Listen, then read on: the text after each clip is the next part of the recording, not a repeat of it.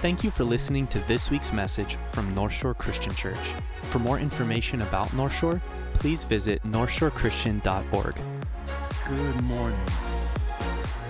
It is good to see you all here today. How are y'all doing? See, I'm stopping and I'm asking that because we're a week out from the day. And I'm just curious to know just how you holding up. You doing okay? You doing all right? Anybody been down to Alderwood lately? Is that? Yes, I know. If you haven't been down there, it's waiting. No, it's not. I hope not. But I just want you to know that we as a staff, we keep you guys in our prayers, not just so that you would survive this time of year, but that you would find blessing. That you would find, filling, being richly blessed during this time, because this is the thing that can get missed during this season.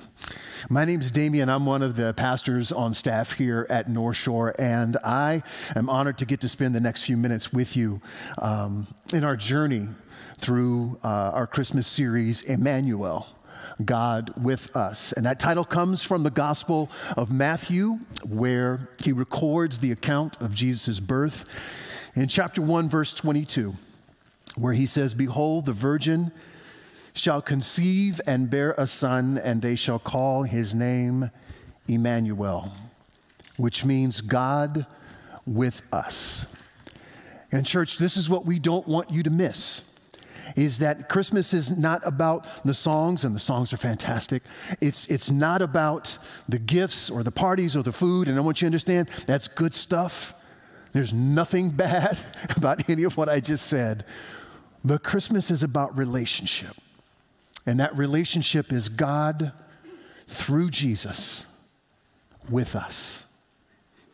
With us. So, and if this is your first time with us here this morning, we want to welcome you. If this is your first time with us online, family, it's good to see you. And I want to give a very special, warm welcome to our YouTube family. This is a new thing that we're doing now. Welcome. We're glad to have you with us. Please hop in the chat and say hello. And yeah, I know you've never heard this before. Go ahead and like. Go ahead and share. Go ahead and subscribe. That helps us out. All right, there we go. That helps us out. So, I'm going to go ahead and invite ushers to come forward, and if you are in need of a Bible, I'm going to encourage you. You will need one today. Raise your hand if you need one. They're going to get one to you. Well, we're going to be spending some time in Scripture. It's not going to be on the screens, so there's your heads up. So if you need one, get your apps out. There's some YouVersion. That's an amazing app, but let's get the Word of God out in front of us. We'll read it together. And so here's what I want to do. I want to do just a real quick recap of what the last 2 weeks have been about. 2 weeks ago, Scott, he walked us through Jesus as our soulmate. And how is Jesus our soulmate? He showed us that he's our soulmate because he created us. He made us in his image. And I love this. He gave us breath. Or he gave us life would be a better way to put that. In other words, he knows us. And then last week, Pat very masterfully just walked us through how God guided Israel in the wilderness by a cloud by day and then by a pillar of fire by night. But that for us today, Jesus is our guide. And he guides us by being the bread of life, by being the light of the world, and by being the I am. So today we're going to be looking at Jesus as our true friend. Okay? Now please notice that I did not say Jesus, our best friend. Why? Well, all right, let's put it to the test. Now this is going to be a little audience participation here this morning. I said audience. This is going to be a little family participation here this morning. If you can remember who was your best friend in 4th grade, some of y'all may have to think a little harder than others. That's all right. I want you to raise your hand. If you can remember who was your best friend in 4th grade, go ahead and raise your hand. And it's all right. No shame if you don't remember. It's all right. It's cool. All right. Now go ahead and put your hand down. If that individual is still your best friend today, would you raise your hand? Woo! Ooh, come on now. Look around, church. Hey, raise your hand. Put them up high. Let's say your best friend. I want you to understand that is cool. That is awesome. But that is not common. All right? Why? Because best friends change. Some of us, they changed a lot. I can remember when there would be people I went to school with, and I mean, best friends were like on a weekly rotation. It was like, I was like, wait, I thought she was your best friend. No, that was last week. Now she's my best friend. And we're like, oh, okay. And then the next week, no, she's back being my best friend again. And it was like, wait, what? It was hard for me as a kid to keep up with other people's friends. I remember my best friend, Gerald Whitmore. Gerald Whitmore. Wow. We were pretty tight. But that was a long time ago. See, being a true friend is a different thing. It's a different thing. So let's get some context on what it means to have or to be a true friend. We're going to look at what are some of the characteristics of a true friend. If you're taking notes, you can follow on along. Let's do this together. The first characteristic I'm going to talk about this morning is that truth is spoken.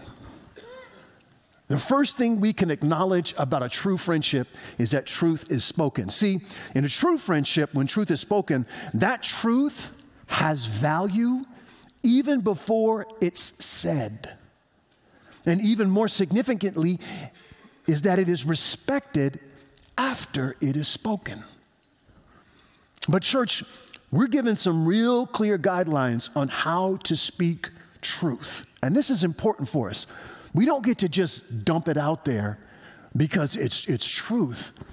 Paul, when he wrote this letter to the church in Ephesus in Ephesians 4:15, he says, hey, we're to speak the truth in love, and we are to grow up in every way into him who is the head, Jesus Christ.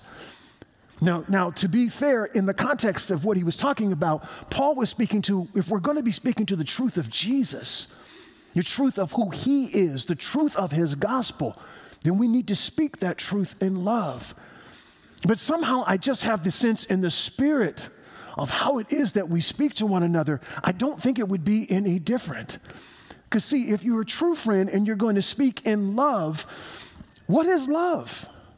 It's pretty easy. God is love and Jesus is love. And you probably hear that and go, I'm sorry, Damian, that doesn't help. What is love in this context if we're supposed to speak it? We're supposed to speak in love. Well, then let's go and look at what Paul says. And I don't even have to turn to it.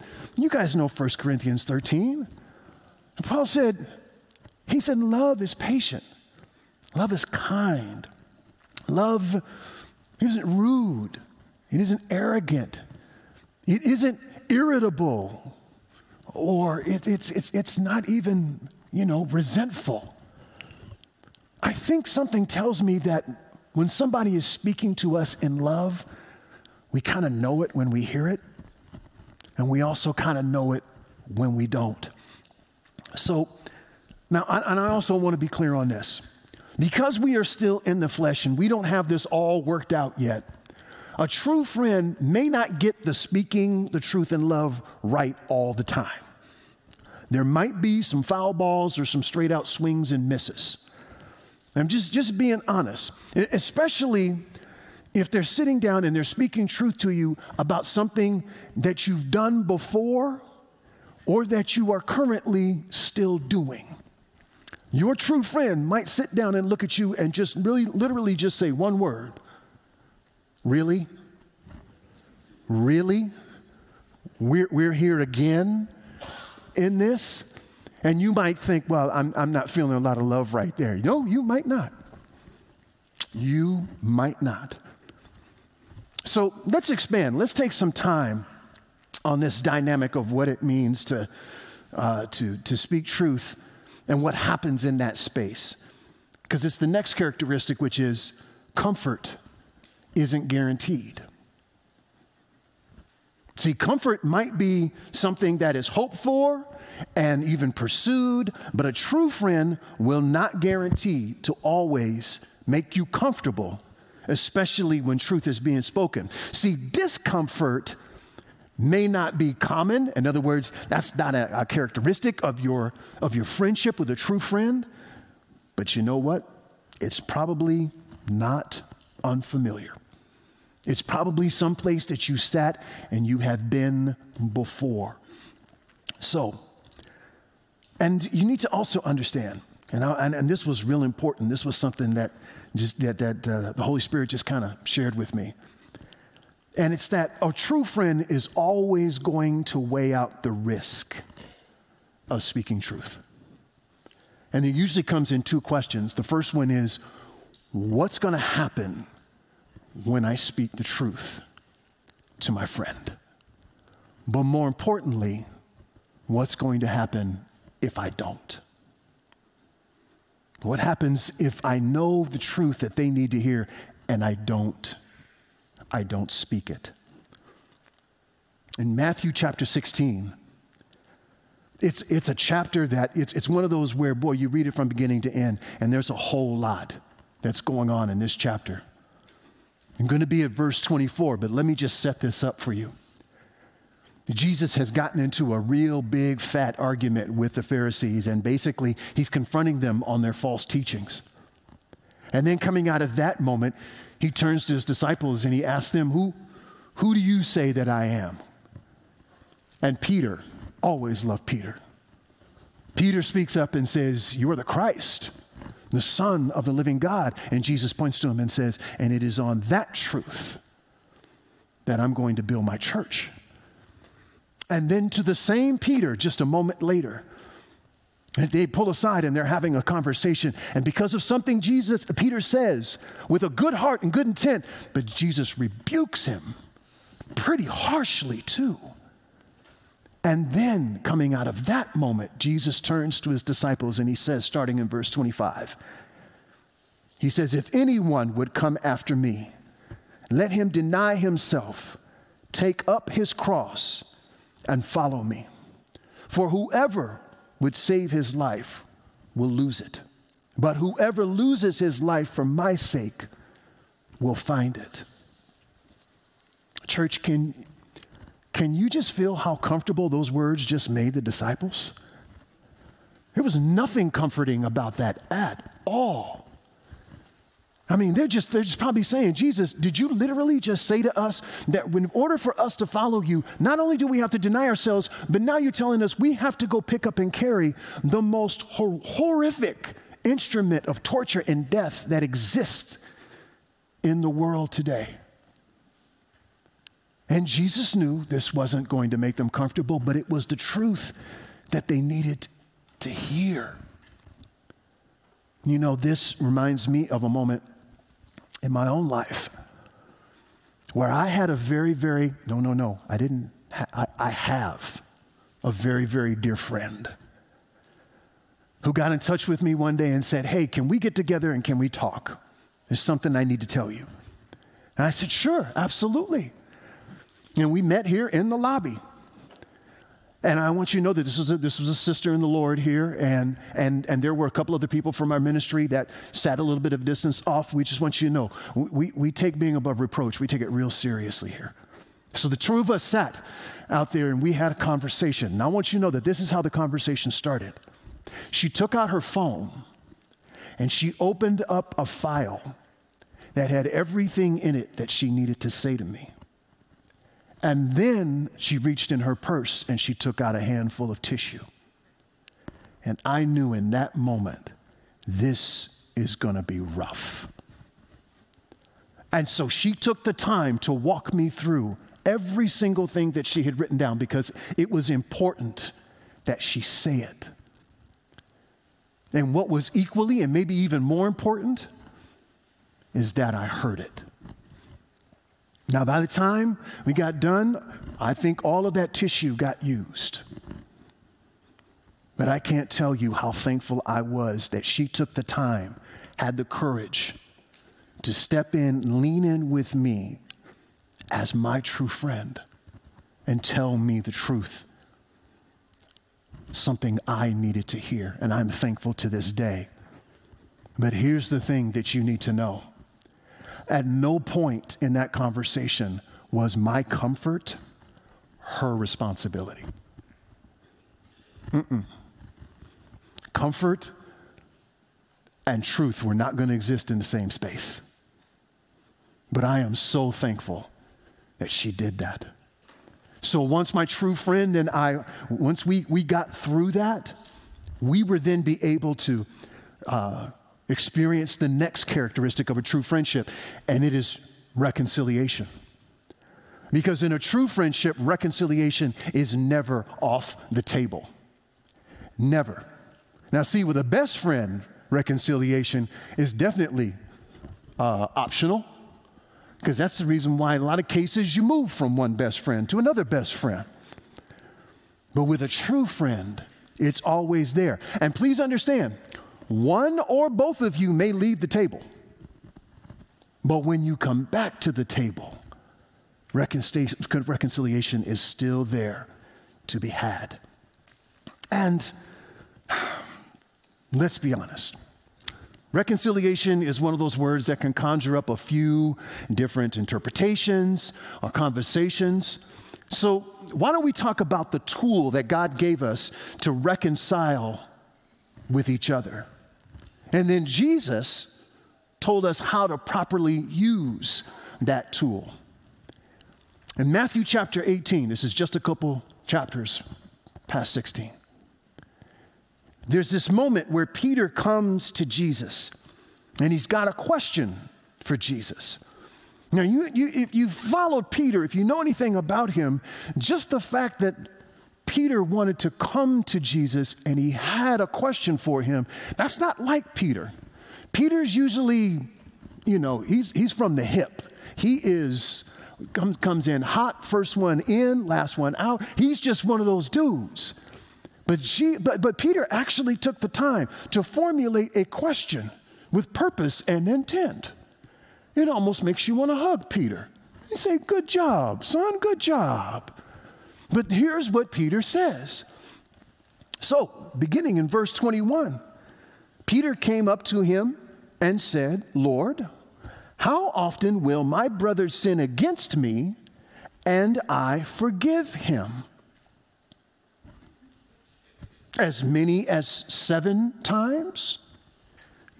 Now, you hear that and you understand Peter's given some thought to this. Look, I can forgive somebody once, twice. Okay, we start getting to 3 and 4 times, I feel like I'm going to start looking bad. People are going to start wondering, how foolish am I that I'm still forgiving this person? Now, we start getting into 5 and 6, Jesus, I don't know. So 7 has got to be a reasonable limit, right? Come on. And then look at Jesus' answer. Jesus says, I do not say to you 7 times, but 77 times.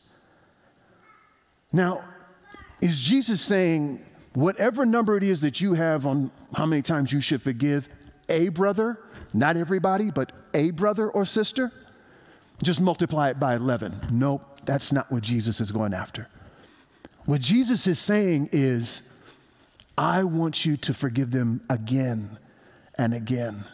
Keep giving forgiveness away. Keep forgiving.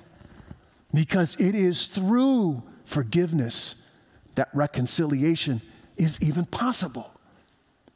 Do you understand that God cannot be reconciled with us if it is not for Jesus and for his blood being shed? And through that forgiveness of sin, we have reconciliation with the Father. So, church, keep forgiving. Keep it up. If the true friendship is what you are pursuing, as Jesus does, keep forgiving. The next characteristic is this, love, because love is a journey. In Matthew chapter 4, Jesus calls his first disciples, and he says to them very simple words, come and follow me. Now, what he didn't do was he didn't sit him down. He didn't hand him a contract. He didn't say, we're going to take care of a couple of background checks here, and then I'm going to go through your personal and professional references. Jesus said very simply, follow me. But what he was really saying was, walk with me. Go where I go. Eat where I eat. Be present with me when my life is threatened. Be there when I heal and when I feed others. Listen to me. Watch me. It is through life together that love happens. It's a journey. The disciples got to do it, and Jesus calls us to do this with him. And if I didn't know any better, this kind of sounds like marriage. Because if there's those of you here this morning who are new in your marriage, or if you are in the process of getting married, you are engaged and you're making plans and everything, we want you to know that you are in love, and that is an amazing thing. There's not a single person here who would tell you being in love ain't wonderful, because it is. But it fades. And then you are left with truly rolling up your sleeves and loving someone. And that is a journey. Ask somebody who's been married for 10, 15, 20. Oh, and that's just the start. 25, 30, 35, 40 years. See, I can hit those numbers because we got some folks here that have been married that long. And they will tell you that love is a journey. So, church, finally, the last characteristic I want to hit on that identifies true friendship is when one is willing to defend the other.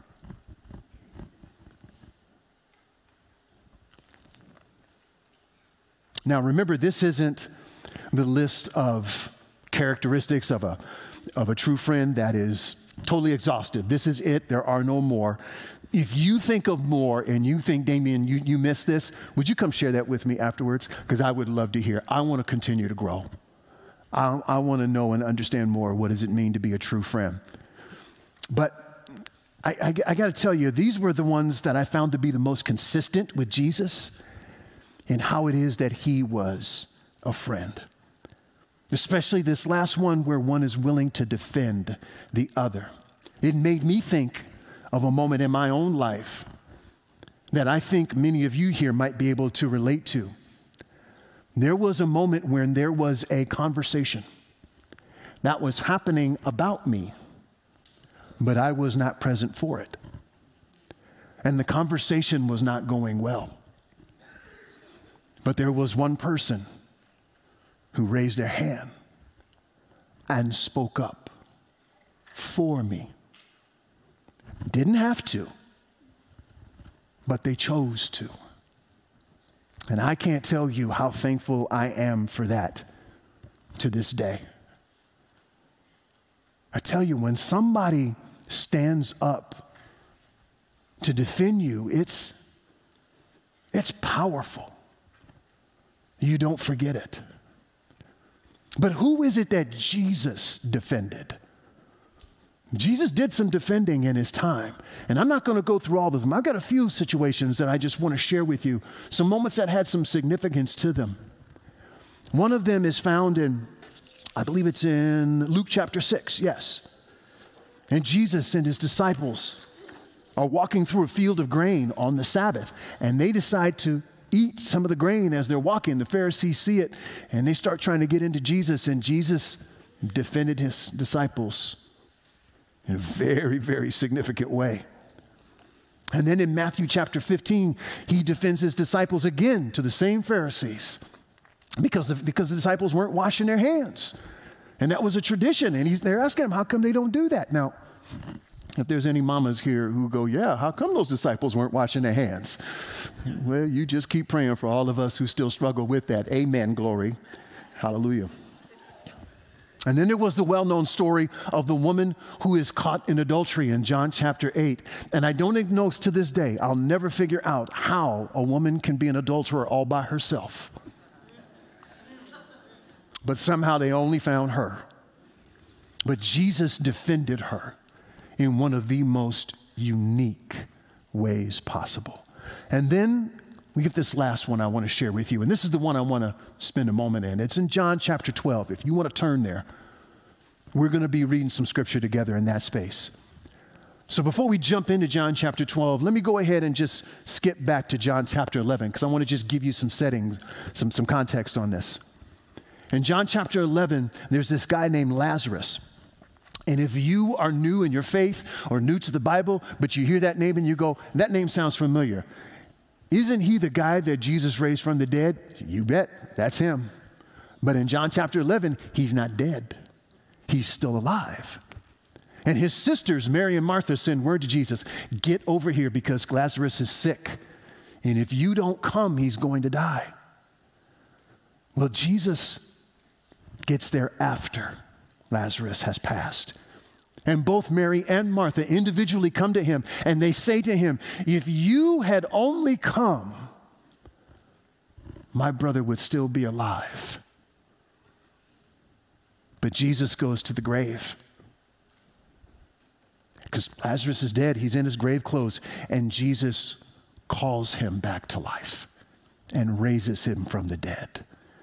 Now, you got to understand that everybody in that community knew Lazarus was dead. He's dead. And now the dude that was dead isn't anymore. So you can just imagine just the range of emotions that are going on there.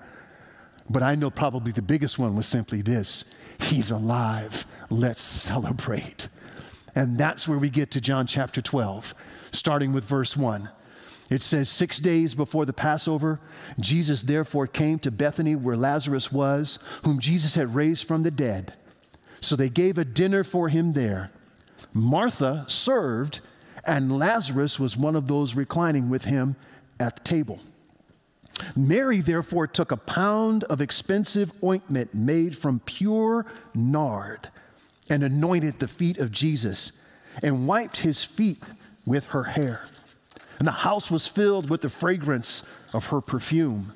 But Judas Iscariot, one of his disciples, he who was about to betray him, said, why was this ointment not sold for 300 denarii and given to the poor? He said this not because he cared about the poor, but because he was a thief. And having charge of the money bag, he used to help himself to what was put into it. But Jesus said, leave her alone so that she may keep it for the day of my burial. Church, if there are 3 words in what Jesus said right there, we all get, it was leave her alone. And you know what's so beautiful about those words? You, at the next service during our children's ministry, while they're doing their thing over there, you can walk into almost any class. You got to get pretty small and ask, hey, do you kids understand what leave her alone means? Uh-huh. They get it. And Judas got it. And we can get it today that Jesus was defending what Mary was doing, because Jesus defended those who were obedient to him, those who had faith in him, those who worshiped him and believed he was who he said he was. So for us today, what does it mean to be a friend of Jesus? What is a true friendship with Jesus? I mean, what does that even look like? Because last time I checked, he still holds the following titles: Wonderful Counselor, Prince of Peace, Bright and Morning Star, King of Kings, Lord of Lords, Master, Savior. How do you do this? How are you a friend to that? I don't. Whew. But you know, maybe one of the relationships that might be the most helpful to us is the example of Jonathan and David. This takes us back into the Old Testament in 1 Samuel 18 and 19. And if you're not familiar with this story, then you should know that Jonathan is the prince of Israel. It's interesting, he's never referred to that as the Prince of Israel, but his father, Saul, is king of Israel, and he is God's anointed. But the problem was, God removed his covering from Saul because Saul was stupid. I'm just going to go ahead and say that. I was going to say he was disobedient. Saul was stupid. And he anointed David to be king of Israel. And even though this dynamic was in full play, Jonathan's allegiance, his loyalty, and his friendship never wavered. It actually says in 1 Samuel 18 that Jonathan's soul was knit to David's soul. And I know that that's a poor example of knitting, because there's some knitters here this morning, and you're looking at my fingers going, that's not how you knit. Thank you. It's not. It's the closest example I can get. Maybe that helps a little bit better. I don't know. But what it means is that there was a closeness that was unwavering, even to the point where David took care of Jonathan's children after Jonathan had died. So Jonathan's lineage never mattered to him because he knew who David was. He knew that David was going to be God's anointed and going to be king of Israel, and he knew that David was his friend. So, what is true friendship with Jesus? Well, Jesus tells us in John chapter 15, verse 13, what it is for him to be our true friend. Our true friend. Jesus says this, greater love has no one than this, than someone lay down his life for his friends. Now, why would Jesus say that? Because he was preparing himself to do just that. And church, he did it. He did it. He laid down his life for his friends. But you know, that's not even the most amazing part.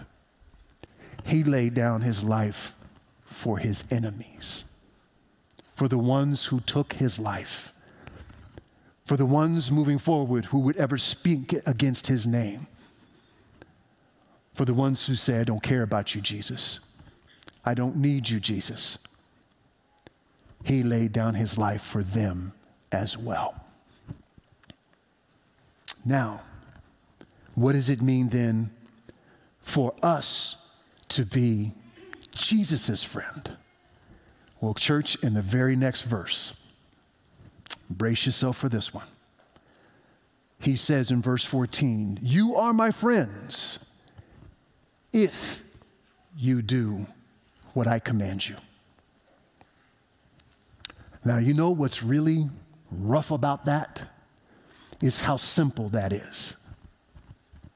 He said, you are my friends if you do what I command you. And I know the word obedience is not a word that's a favorite of ours, and we struggle with that even today. But this is just my feeling. This is my process in my own spirit. I did not read this anywhere, okay? This is just Damian. I don't feel like he was telling us to obey him. I feel like what he was telling us to do is trust him. You feel like Jesus is saying, you're my friends if you trust me. Because if you trust me, then you'll obey me. You'll do what I tell you to do. And I know that those who trusted Jesus moved his heart, moved his soul. So what now? You might be saying this morning, where are the next steps from here? Where do we go from here, Damian? Well, so it's Christmas. And we've got this baby, this beautiful, precious, innocent baby, this Jesus, this Immanuel-God with us. He came to bring us peace, to bring us love, to bring us light. And you did not, let me just be clear on the record, nobody here this morning asked Jesus to come and do any of this. But he did. You didn't ask him to come and speak truth or to make reconciliation with God possible or to call you to come and follow him on a journey or to stand up and defend you. But aren't you glad he did it anyway? Aren't you glad that he is our true friend? Remember, church, at the beginning of this, I reminded you that Christmas is about relationship. Well, Jesus, he summed this up perfectly in this way. In the next two verses in John chapter 15, he says this, "No longer do I call you servants, for a servant doesn't know what his master is doing. But I have called you friends. For all that I have heard from my Father, I have made known to you." And church, I want you to hear these words, because here it is for us. You did not choose me, but I chose you. Jesus chose you.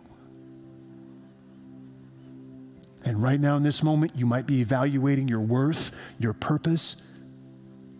You might be evaluating your history, your decision making, the good things you've done, the mistakes you've made, and made, and made. And Jesus knows it. And he still chooses you. Would you stand? And we're going to pray. We're going to worship. Because I trust and I believe that there's some things that we would like to say to God this morning with our voices raised. Would you pray with me? Lord, this morning, as we have sat, as we have stood in this space with you, as we have looked at what it is meant to be a true friend,